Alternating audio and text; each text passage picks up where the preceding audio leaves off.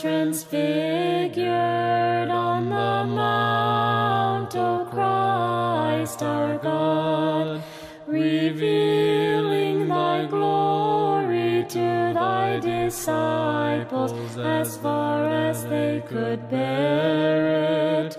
Let thine everlasting light shine upon us sinners, through the prayers of the Theotokos, O giver of light, glory to thee.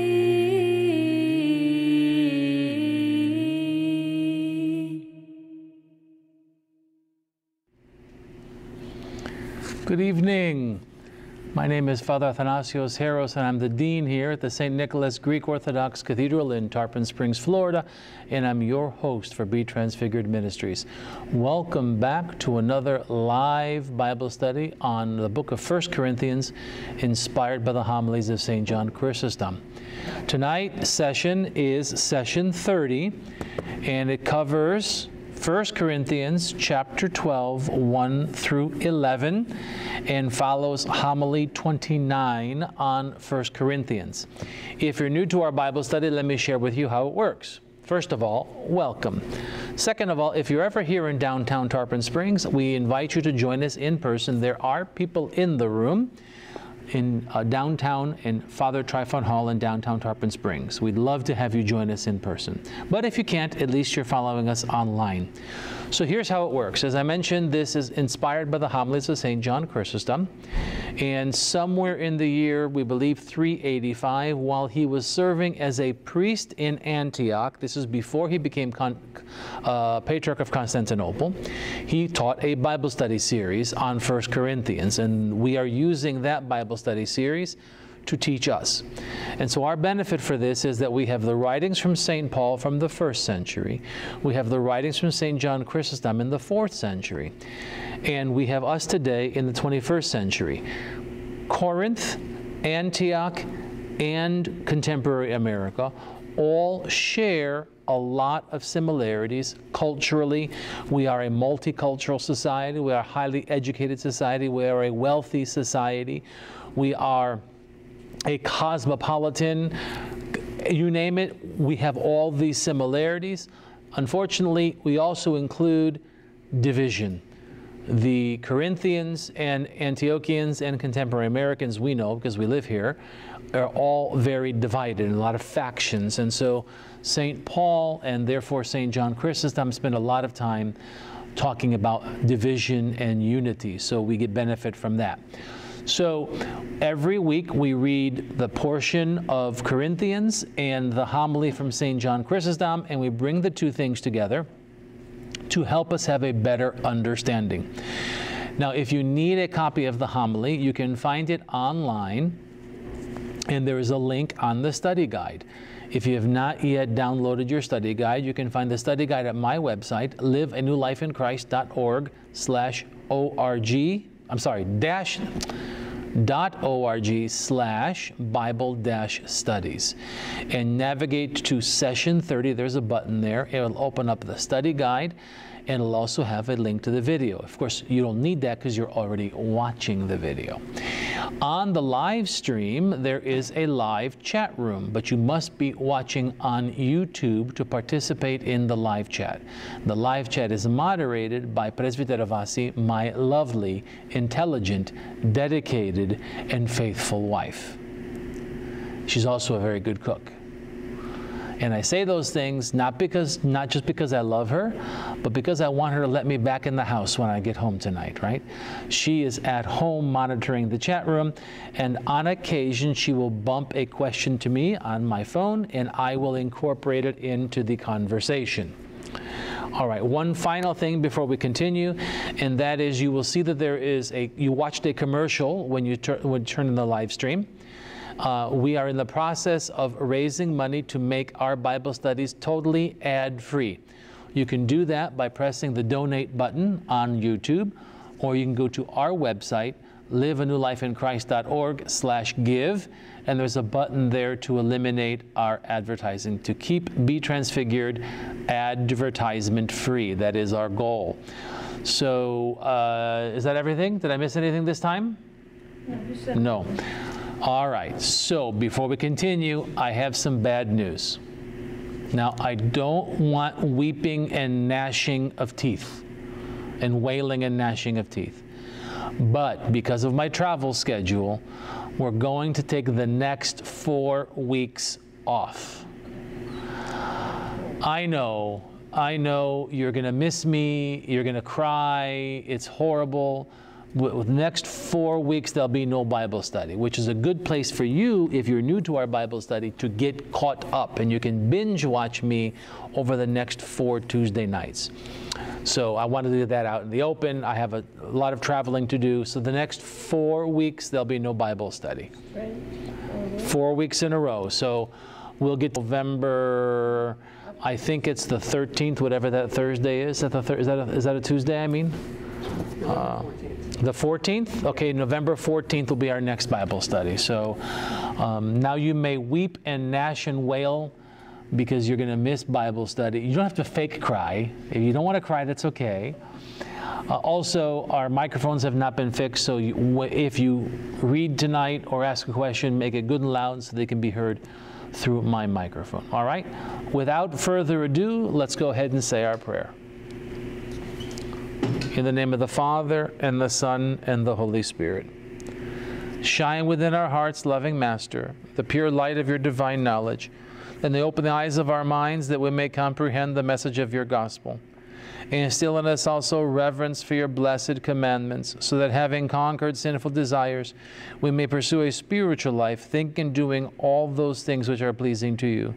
For you, Christ our God, are the light of our souls and bodies, and do we give glory, together with your Father's without beginning in your all-holy, good, and life-creating Spirit, now and forever, and to the ages of ages. Amen. So on the study guide, if you're new to our Bible study, you'll notice it says Text Analysis, Section 1. And I've added something. You'll notice I've added what verses go with that particular section to help you find back and forth between the homily and the text of the Scriptures. You'll also notice, so the section numbers, if you're new, are given to us by the editors of the study of the homilies. They are not specific, but this is where the editors have sectioned off the homilies. So this way, you can take the study guide and you can find those particular passages in the homily. Right. So we're on homily 29. And tonight we're studying 1 Corinthians chapter 12, verse 1 through 11. Do I have a volunteer to read, please? All right, Connor, go ahead. I'm sorry, Seraphim, go right ahead. Good and loud so they can hear you through my microphone. Now concerning spiritual gifts, brethren. Is that what you call loud? Now concerning spiritual gifts, brethren, I do not want you to be ignorant. You know that you were Gentiles, carried away to these dumb idols, however you were led. Therefore, I make known to you that no one speaking by the Spirit of God calls Jesus accursed, and no one can say that Jesus is Lord except by the Holy Spirit. There are diversities of gifts, but the same Spirit. There are differences of ministries, but the same Lord. And there are diversities of activities, but it is the same God who works all in all. But the manifestation of the Spirit is given to each one for the profit of all. For to one is given the word of wisdom through the Spirit, to another the word of knowledge through the same Spirit, to another faith by the same Spirit, to another gifts of healings by the same Spirit, to another the working of miracles, to another prophecy, to another discerning of spirits, to another different kinds of tongues, to another the interpretation of tongues. But one and the same Spirit works all these things, distributing to each one individually as he wills. All right, thank you very much. So let me just say right off the bat, tonight's Bible study is a great theological Bible study as well. There's a lot of theology in tonight's Bible study, not just, what does St. Paul mean or what have you. So there's going to be some moments where we're actually learning some of the theological truths about God and how that helps us. So there's really a great benefit for tonight. So let's just dig right in. Section 1. Now again, this is for verses 1 and 2. Point number 1. In the ancient church, people received visible gifts from God. Listen to what Chrysostom says here. Whoever was baptized, he straightway spoke with tongues and not with tongues only, but many also prophesied. Some also performed many other wonderful works. For since on their coming over from idols, without any clear knowledge or training in the ancient scriptures, they at once on their baptism received the Spirit. Yet the Spirit they saw not, for it is invisible. Therefore God's grace bestowed some sensible proof of that energy, right? So there's a beautiful theological truth right there, right? So when they received the Spirit, because there was, and I like to use the term, innocent ignorance, genuine unknowing, right? That since the Spirit is invisible, upon their baptism, he's talking about they received these visible signs, these visible gifts to show the power and the genuine truth of the Holy Spirit, right? Now, that's not necessarily the case today, right? People are baptized, they don't necessarily receive these visible gifts like they did in the ancient church. And sometimes that makes us feel like, well, aren't I deserving of those things? You know, can't I get some gifts here, please? But the point Chrysostom is making is it was for a reason they received those gifts, because otherwise they would not have known they received the Holy Spirit, right? Those of us now who come to Christ in a more, if you excuse the expression, in a more learned fashion, we know we're receiving the Holy Spirit. We don't necessarily have to receive the physical proof to show ourselves and other people that we have received the Holy Spirit. That was a different stage then, right? This is the very first, for lack of a better word, the very first converts, right? The very first members of the church who were in this world that didn't believe in Christ, didn't even know who Christ was, let alone the Holy Spirit. And so there's this visible sign being given to them in the ancient church. Point number 2, I find myself having to say this all the time. Tongues means languages. It's not some crazy gibberish mumbo jumbo that the contemporary Pentecostal church talks about. Okay? This is not blah, blah, blah, blah, blah. This is the gift of languages. All right, and St. Paul makes that very clear, as well as St. John Chrysostom. So here we go. And one straightway spoke in the Persian, another in the Roman, another in the Indian, another in some other such language. And this made manifest to them that were without, that it is the Spirit in the very person speaking, right? Not this gibberish, but they miraculously could speak languages they otherwise could not have known. Right? So when you hear this, we understand this to mean the gift of languages. Right? In Greek, it's the same word. Tongue is tongue, and languages. It's the same word in Greek. Right? Now, we talked about this a few weeks ago. There is also this tradition in the ancient church of this unknown language, okay? And even St. Paul says there, what good is it if there's no one there to interpret, okay? But in this particular passage, he's talking about languages of other cultures. He's not talking about this gibberish that is the interpretation of the contemporary Pentecostal church. Point number 3. Different gifts became a source of division rather than glory. Remember, we're talking about a divided church community, right, in Corinth. So listen what Chrysostom says here. This became to them a cause of division, not from its own nature, but from the perverseness of them that had received it. Right? So they're kind of mad. And I guess it's, you know, fallen human nature. How come they got that gift? How come I didn't get that gift? How come they can speak? How come I, you know, there's this bickering going on. And instead of it being a source of joy and glory, it's a source of division. Remember, very divided community in Corinth. We also know that's the same thing in Antioch, and we know it's true, you know, for America today. So here's that theme again. What should unite us is dividing us. St. Paul and Chrysostom have been on that now for a few weeks, haven't they, right? So that same constant theme, what should be uniting us is actually dividing us. Okay, moving on now beyond languages, point number 4. And I think I alluded to this a few weeks ago. There is a difference between soothsaying and prophecy. This is what Chrysostom says here.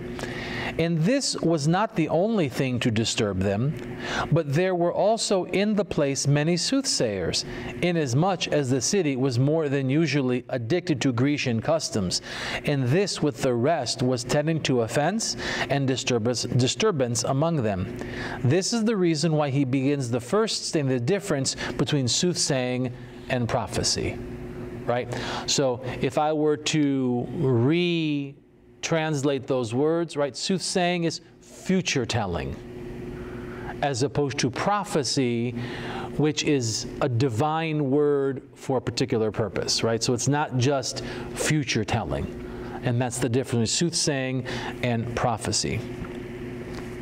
To make the further point, point number 5, the future reveals the true prophet of God. It was not easy to distinguish the true prophesier from the pretender, for the devil himself, accursed as he is, had entered into them that prophesied, bringing in false prophets, as if forsooth them also could foretell things to come.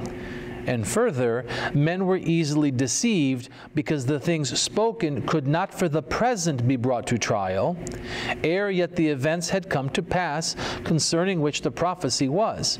For it was the end that proved the false prophet and the true. In other words, right, so soothsaying and prophecy both talk about the future. One is false, one is true, and only the future determines which is which, making it much more difficult when we're in the midst of hearing that, right? That's why he says one is prophesying and one is this and one is that and one is this. And so we have to understand that there's this confusion happening in the church. And people, because they're under the influence of the devil, they're soothsaying, trying to get the privileges, so to speak, of a prophet, because they're telling things from the future. And it's important to remember, because the devil is bodiless, he's not bound by the same physical parameters that we are, the devil can see the future, because he's not bound by the earth. And so he can insert his lies through these false prophets, and only time can tell which was the true and which was the false. And remember, for St. John Chrysostom and St. Paul, the difference isn't whether or not it's speaking the future. The difference is one divine versus the other being evil. Okay, and again, it's not just is it gonna happen, but what is the purpose of the prophecy? I spoke about this a few weeks ago. In biblical prophecy, it is to teach us a lesson about God, right? It's not meant to just tell us the future. It's, all right, let's make it very, very simple, right? So prophecy is, if things don't change, this is going to happen, right? If we don't get our act together, there's going to be death. Now, obviously, the lesson there, divine lesson, is if we get our act together, we can avoid the bad thing. But when we see the bad thing happening, what's going to happen? Oh yeah, God warned us about this. Let's change our act. Let's improve now. right? So that's the purpose of the biblical prophecy, to get us to repentance, not just to get us knowing the future. Understand the difference, right? And so there's a lot of more modern day prophets, or the prophecy of this, and the prophecy of the end times, and this and that, and this and that. It's not about future telling, it's about, is it leading us? I wasn't speaking to you. It's about leading us to some kind of repentance. Do you understand the difference there? Okay. Oh, I think I have a question. Nope, that was from somebody else. Okay, section number 2. And we're still in 1 Corinthians 12, verses 1 and 2. It's the same verses here. Our spiritual gifts is point number 6. Our spiritual gifts have nothing to do with human effort. Now concerning spiritual gifts, brethren, I would not have you ignorant, this is St. Paul, calling the signs spiritual because they are the works of the Spirit alone, human effort contributing nothing to the working such wonders. Right? Our spiritual gifts have nothing to do with us. We're not the ones doing it. It's not because we're this. It's not because we're special. It is truly a sign from God, right? These are divine things, not because of anything that we've done to make us worthy. Point number 7. A prophet speaks with a clear mind from God. A soothsayer does not. This is a good one. For this is peculiar to the soothsayer, to be beside himself, to be under compulsion, to be pushed, to be dragged, to be hailed as a madman. But the prophet not so, but with sober mind and composed temper, and knowing what he is saying, he utters all things. Therefore, even before the event, do thou from this distinguish the soothsayer and the prophet. His point here, if you go back to the sermon, is that the false prophet, the soothsayers, when they're challenged, they lose their cool. That's my words. Chrysostom didn't say it that way, right? But they throw a tantrum, they throw a fit. Chrysostom is saying that's evidence that they're false prophets as opposed to divine prophets. The divine prophets are going to keep their cool. They're going to, with a level head, you know, this is what God wanted me to say, this is what God wanted me to say. If you don't accept it, you don't have to accept it. They don't throw tantrums. It's that demonic influence that brings the tantrum out in people, right? And I would also say ego. The ego also brings tantrums out in people. Okay? Section number 3. Now we're in verse 3. Point number 8. A prophet speaks in the name of God. A soothsayer mocks God. Listen here. When you see, says he, anyone not uttering his name or anathematizing him, he is a soothsayer. Again, when you see another speaking all things with his name, understand that he is spiritual. Right? So that's why it says, therefore I make known to you that no one speaking by the Spirit calls Jesus accursed.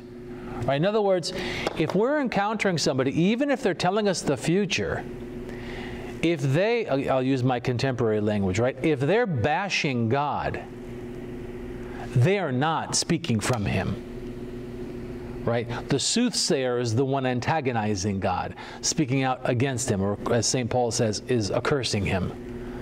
And even if we haven't gotten to the future to see if their prediction is correct, their very behavior and their attitude and their language should help us understand which is genuine and which is not. Right? And we have lots of prophets in the world today. A lot of people trying to tell the future, right? Compounding that point, point number 9, a soothsayer only names God when rebuked, and then only with contempt. Chrysostom says this, did not the demoniac say, we know who you are, the Holy One of God? He's quoting Gospel of Mark there. Did they not say to Paul, these men are the servants of the Most High God, from Acts? They did, but upon scourging, upon compulsion, never of their own will and without being scourged. Right? This gets us to how do we test the prophets? Right? And one of the things that we say, even like if it's testing visions out, is it a vision from God? Is it an angel or is it a demon or whatever, right? Anything from the devil is not going to speak nicely about God. They won't even invoke God. And when they do, they'll speak nasty about him. And so what we would do is we would challenge them, right, in the name of the Father and the Son and the Holy Spirit, and invoke God's name. And if that gets a negative, nasty response, then we know that that is a soothsayer and not a divine prophet. Okay, but again, we can expand that to also say an angel as opposed to a demon or what have you. Yeah, the demoniac, right, the legion said, you know, they addressed God, but only because he was trying to kick them out, not because they were trying to confess their loyalty to him. So this is how we can test even the prophets to make sure that they are of divine origin as opposed to evil. Okay? Making sense so far? Like I said, a lot of theology tonight, a lot of deep understanding tonight, which I think is pretty cool because it's been a while since he's kind of brought us deep, and this is a deep one. Section number 4, and now we're covering verses 4 through 7. Point number 10, our gifts might be different, but the giver is the same. Chrysostom says this, so that even if there be a difference in the gift, yet there is no difference in the giver.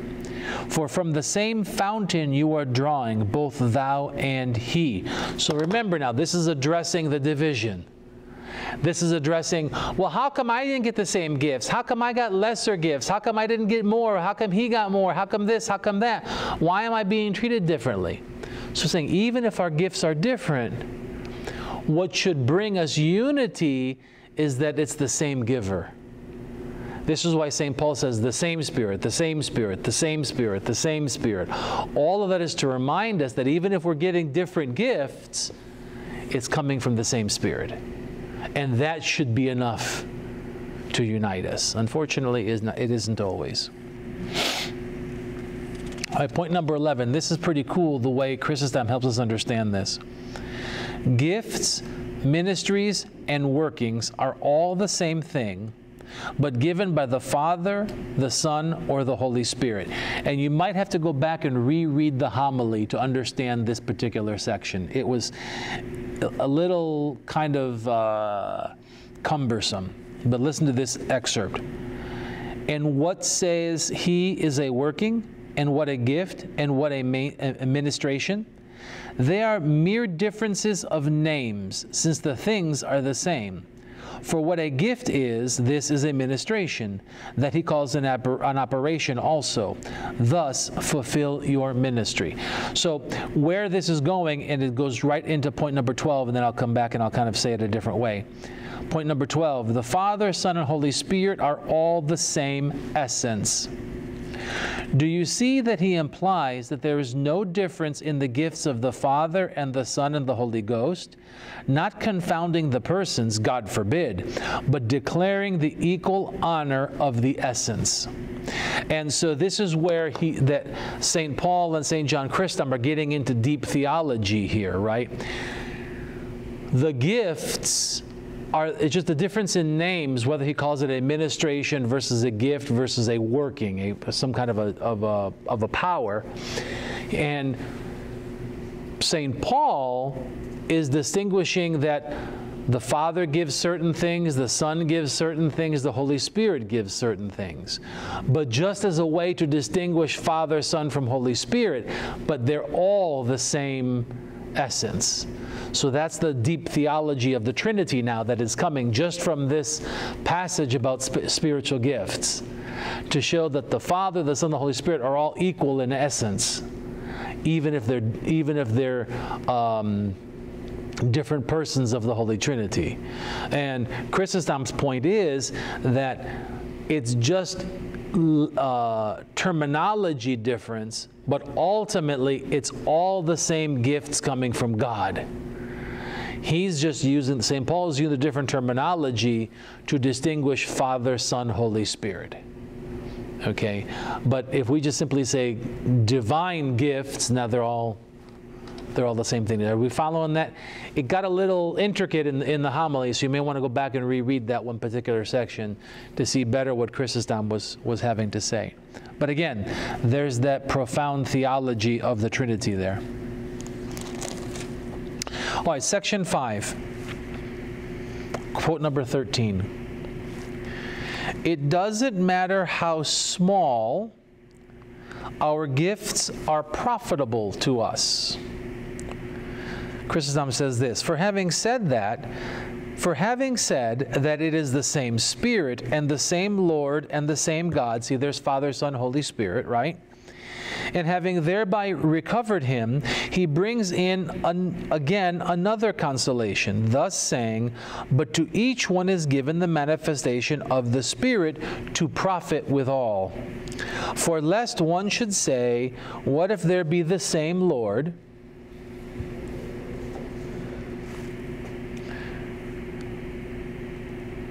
I lost it. What if there be the same Lord, the same Spirit, the same God?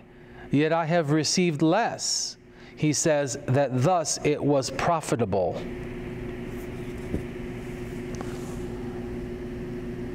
All right, there's a question here. But as Vitera, you're going to have to post a question on my phone. I can't see it all on the screen. There's a question about gifts, but she'll post it in a second. Right? So it doesn't matter how small our gift is, it is still profitable. That's why it is for all. Okay, it is not just for us to be able to make use of. Point number 14. Miracles are not for believers. How often do you hear me say this in the sermons? Miracles are not for believers, but to show the power of God to others. Okay? Chrysostom says this, for to me who am a believer, he that has the Spirit is manifest from his having been baptized, but to the unbeliever there is no way be manifest except from the miracles, so that hence also again there is no small consolation. In other words, I said this exact thing in Sunday's sermon, right? If we already believe in order to ask God, we don't need the miracles. The miracles are for those to witness the power of God so that they can become believers. And this gets back to the very first point from tonight, right? In that ancient church, there were people who received, once they were baptized, they received visible gifts, not for their sake, but so that others could say, oh my gosh, there's something special here. You know, they've gotten these special gifts from God. Do you understand how that's all working, right? So I say it over and over from the pulpit. Don't ask for miracles, because miracles are not for those of us who are faithful. The miracles are for the non-believers to then believe in Christ. Okay, we get sometimes a little selfish. Oh, I want a miracle, I want a miracle, right? Because we read the Bible, and you're seeing all these miracle stories in the Bible. You're like, well, how come I can't get a miracle? All these people got miracles. What we forget is that, first of all, take, for example, miraculous healings. I guarantee thousands more were not healed than the ones that were. Right? But at times, what was Christ doing? He was healing so that they would believe in him. Okay? So, Presbytera says, talents versus spiritual gifts. Let me see if I can find that question she's talking about. Is it a talent that someone has or a miracle that happens to them? Can you tell us an example of a spiritual gift? So, if we're talking about talents in the sense that I have a talent for music or I have a talent for administration, those are not the same kind of gifts that he's talking about here. Here he's talking about miraculous gifts. All right, in Corinthians here, he's not talking about the gifts that we have in order to live life and in order to help the ministry of the church. He's talking about these spiritual gifts, these miracle gifts. I think that's the difference being made here, as opposed to our talents, which is, you know, so one person's a singer, one person's an administrator. Those are not miraculous. Here, St. Paul and St. John Chrysostom are talking about miraculous gifts, gifts that show the power of the Holy Spirit. Now, I guess we were talking about tone deaf before Bible study started. I guess you could say that if a genuine tone deaf person after baptism suddenly became Ethel Merman, what was her, the famous opera singer? Mills, whatever her name was.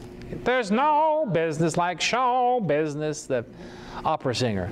So I guess you could say that would be a miraculous gift to show the power of God. But otherwise, we're talking about just talents, the things that God has given us in terms of life to be able to do the work of the church and things like that. That's the distinction, because clearly the emphasis here is on miracles, right? People who could speak in languages who couldn't speak in the languages before. Now, there's a natural gift that people have.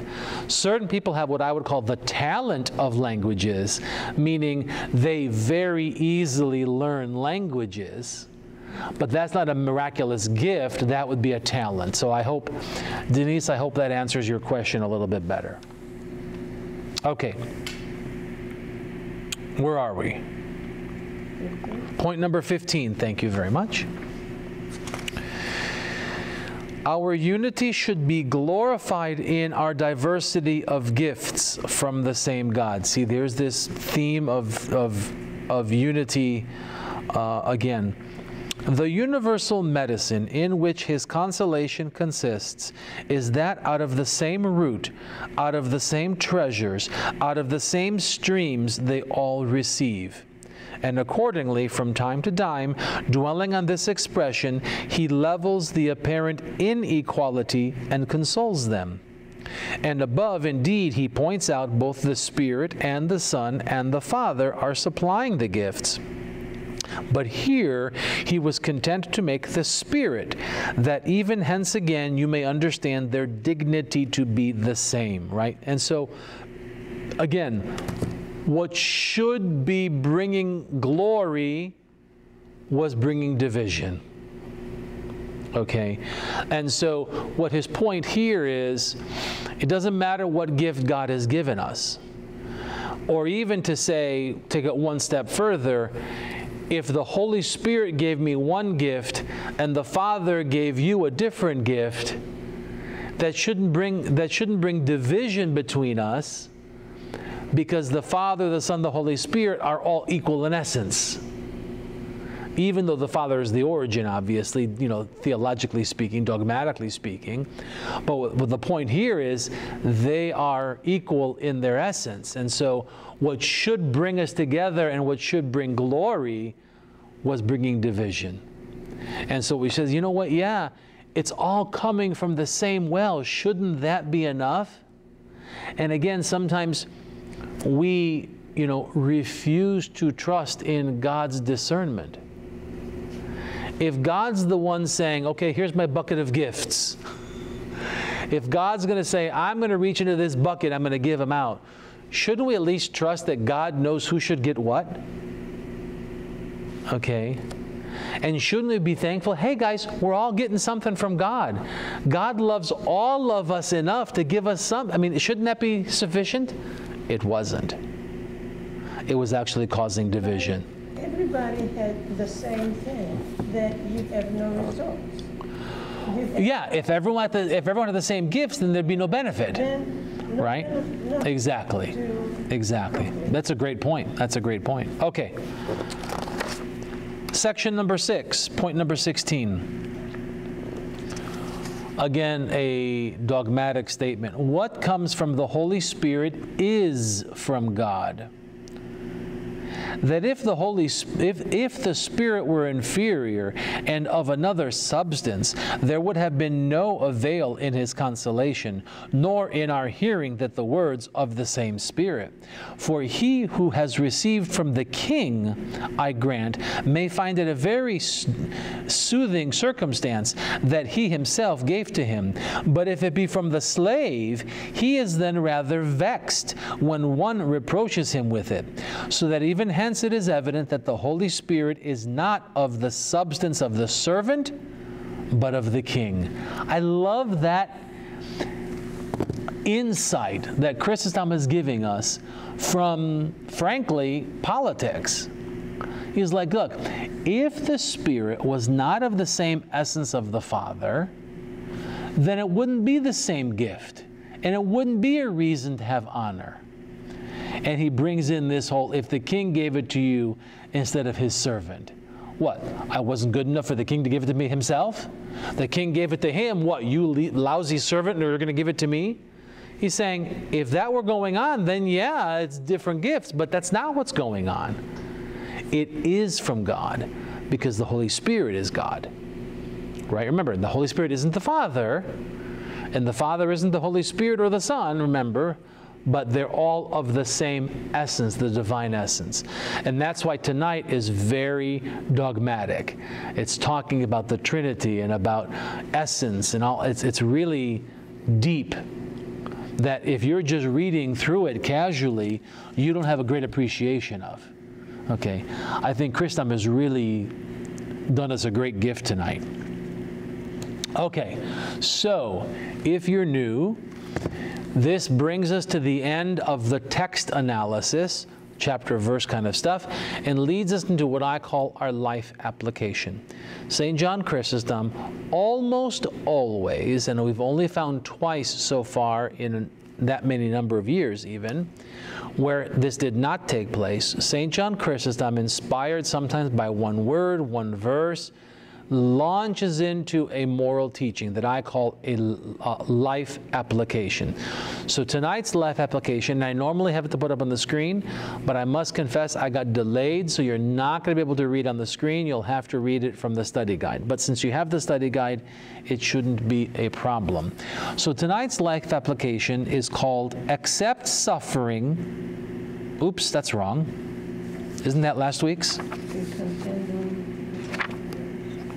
Yeah, that was. Okay, so the title, forget it, so the title is wrong on the study guide. So we're going to skip the title, but the points are different, right? This is not the same as last week, is it? No. Okay. Sorry about that. I forgot to type in the correct title there. It is what they call a cut and paste error. Okay. So let's just dig right in and forget about the title.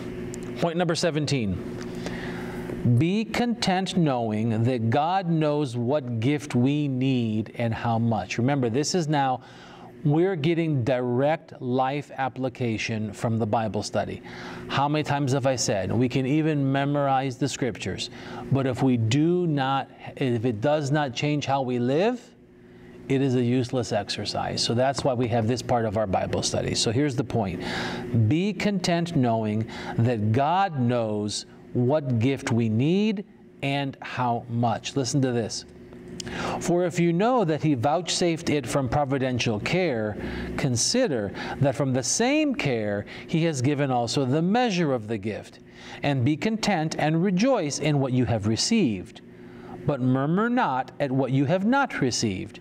Yea, rather confess God's favor, that you have not received things beyond your power. I mean, again, how beautiful is that? Not only were they complaining about what gifts, but about how much they got. And here's a beautiful lesson on humility. Look, if we're going to trust God enough, if we're going to believe in God enough to ask, shouldn't we at least trust that he knows what he's doing? We're going to assume that he doesn't know how much we can handle and what we should receive, right? Now, here he's talking about gifts, miracle gifts and talents.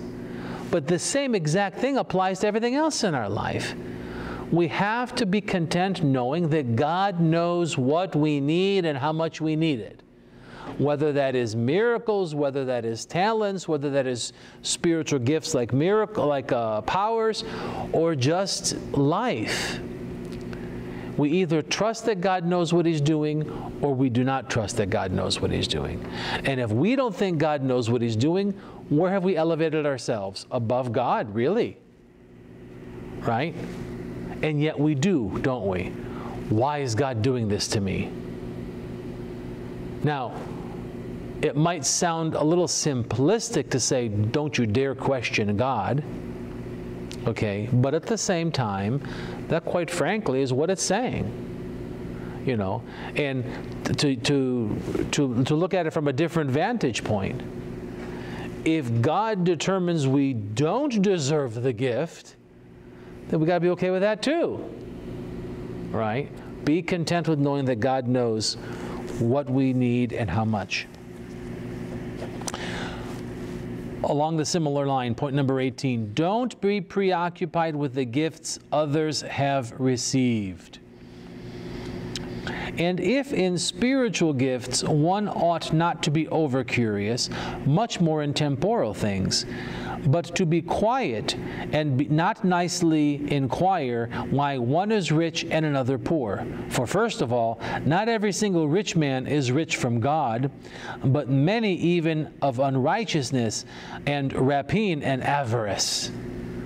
Right, so he's like, look, don't be preoccupied with what other people have. And he goes into this whole thing about even the wealthy.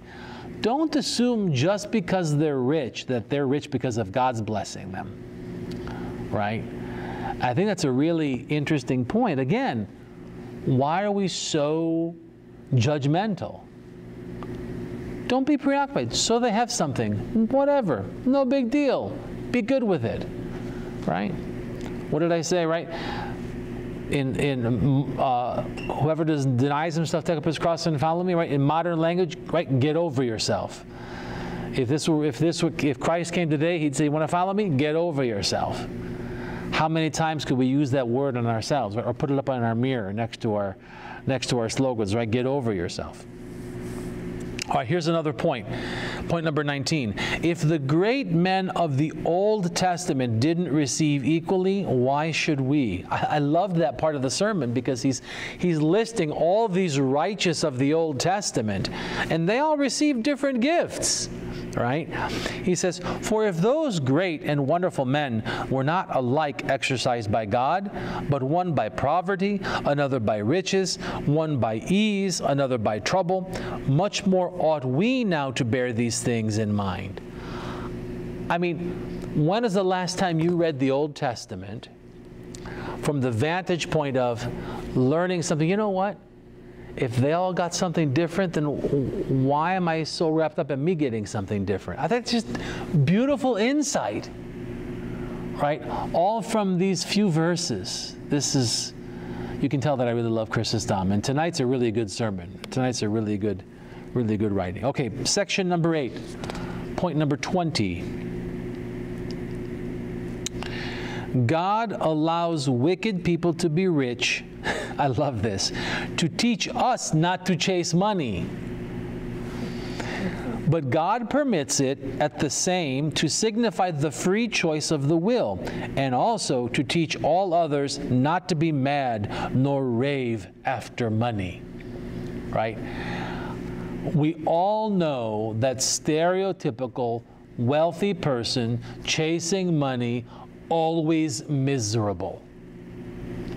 No matter how much more money they get, they're just not satisfied, right? And so Chrysostom's point here is, allow that to be enough to say, don't do what they do. Don't try to chase the money, because you're going to find yourself in the same misery. I just think that's a really great outset. And keep in mind, we all know that Chrysostom, St. John Chrysostom, had a special disdain for the wealthy. He really always preached against the wealthy. a few weeks ago, right? Wealth and luxury makes us lazy, and lazy makes us this and that, right? He's always speaking against wealth. But here he's like, look, at least use their misery as a lesson to not follow out their path. I think that's a beautiful, beautiful insight there. Point number 21. Accepting our illness allows us to be healed by God. For he that knows he is sick will, of course, both seek the physician and submit to remedies. But he that is ignorant of it will have no chance at all of deliverance. I think that's, if we could learn nothing from tonight, I would say let's learn this one. That if we acknowledge and admit and accept our illness, then we can be healed. There is nothing more humility than that. And remember, Christian humility, I've said this before, I'll say it again in case you're new. Christian humility is not about beating ourselves up. Christian humility is about acknowledging what is true. And if what is true is I am sick and I need a doctor, then it is humility that says I have to go to the doctor and do what the doctor says. Right? If what is true is that I need repentance, then I need to go to the church, accept penance, and live repentance, right? There's that connection. If we don't remember anything from tonight, that will be a sufficient lesson. But we're going to continue anyway. Section number 9. Good Bible study tonight, isn't it? A lot of great points. Yeah. Section number 9. Even though we know better, we chase worldly things. Right? As if we didn't allow their misery to teach us, we still chase them. Listen to what he says here. For these and such like things, though we hear every day, we are yet nailed to earth. And as ignorant children who learn their letters continuously, if they be examined concerning their order when they are disarranged, naming one instead of another, make much laughter. So also ye, when here we recount them in order, follow us in a manner. But when we ask you out of doors and in no set order, what we ought to place first and next among things, and which after which, not knowing how to answer, you become ridiculous. I was listening to Dave Ramsey the other day. As you know, I'm a big Dave Ramsey fan. And he talks about doing the right thing is not always knowing what to do, it's doing it, right? We all know what's right, but we don't all do what's right. I mean, insert, right? We know how we should be eating, we know how we should be living, but we don't do it. Right? And so that's the point here, is that even though we know better, we still chase worldly things. Point number 23, this is a really harsh one. Be careful of this one. If we are unable to discern holy from worldly, we are not worthy of heaven. Listen to what Chrysostom says here. For if you have not yet to learn these things, that riches are no great thing, that things present are a shadow and a dream, that like smoke they are dissolved and fly away, stand for the present without the sanctuary. Abide in the vestibule, since you are not yet worthy of the entrance to the palace courts on high.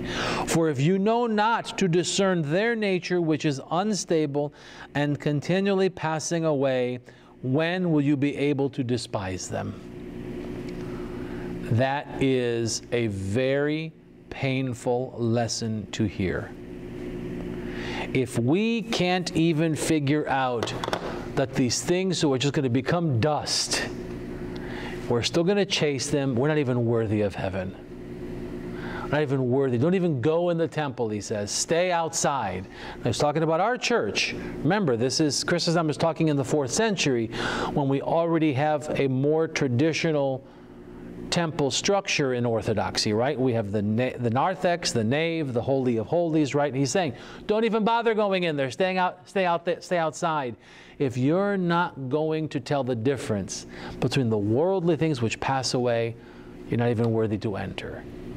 That's a pretty bold statement, but it gets back to what we've been talking about the past few weeks about Holy Communion, right? If we're not even going to put in to try to become worthy, then we're doing ourselves more damage, right? All right, point number 24. What really matters is how we use the gifts God has given us. But the whole depends upon the way in which we use them. Whether you are poor, you may live cheerfully denying yourself, or rich, you are most miserable of all men if you fly from virtue. For these are what really concern us, the things of virtue. So, it doesn't matter what gifts we have, it doesn't matter how much of the gift, it matters of, are we using them for the right reason, right?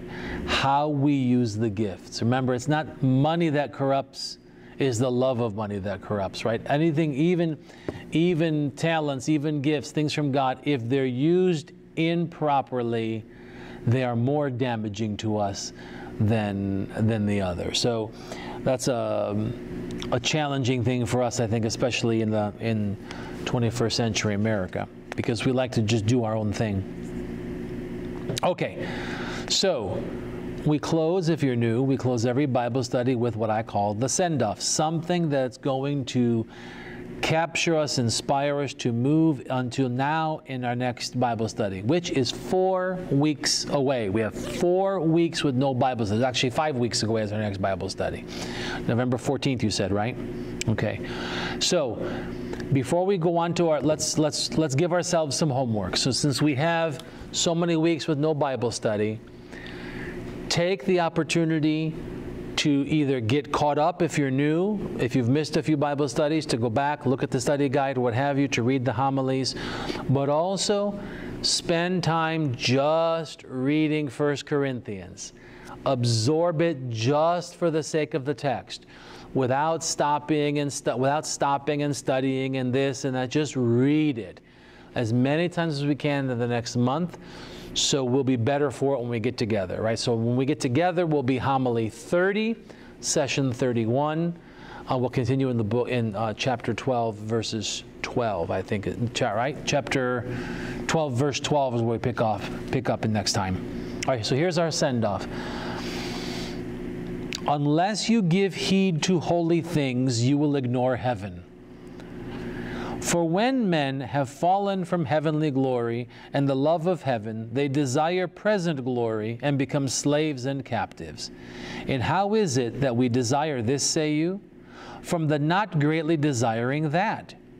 As this very thing whence happens it? From negligence. From whence the negligence? From contempt. From whence the contempt? From folly and cleaving to things present and unwillingness to investigate accurately the nature of things. And whence again does this latter arise? From the neither giving heed to the reading of the Scripture, nor conversing with holy men, and from following the assemblies of the wicked. Right? If we're not going to pay attention to the heavenly things, then we're going to ignore heaven. And the big thing for us here is, if I were to say this in a different way, I mentioned this a few weeks ago, right? Orthodoxy isn't about getting into heaven. It's about getting ready for heaven. And so Chrysostom's send-off here is that if we're not paying attention to holy things, when we get to heaven, we're just going to ignore it. Right? And so that's what we got to challenge. So that's what's it, read the Scriptures. So let's make it a concerted effort now in the next month, since we have several weeks with no Bible study, and read over and over and over 1 Corinthians. If you can read it in one fell swoop, just to get the whole flow of it, as many times as you can in the next month, and we'll be the better for it because it'll be absorbed into us. Then you start to see the points that St. Paul is making as it cross-references and back and forth, and as he continues the story, picks up the story, goes back to the story, what have you. Okay? Last chance for any questions? Brother Dad, I don't know if there's any questions from online. I don't see any. All right. So that brings us to an end of another Bible study. I hope it was inspiring for you. I hope it was a blessing to you. Again, we have the next several weeks off. Our next live Bible study will be Tuesday, November 14th, 7 p.m. right here in downtown Tarpon Springs. Until next time, God bless you, and don't forget to live a new life in Christ. Revealing thy glory to thy disciples as far as they could bear it. Be Transfigured is a production of Be Transfigured Ministries in cooperation with the St. Nicholas Greek Orthodox Cathedral in Tarpon Springs, Florida. We depend upon your generosity to maintain our ministry. You can make a safe online donation when you visit our website, liveanewlifeinchrist.org.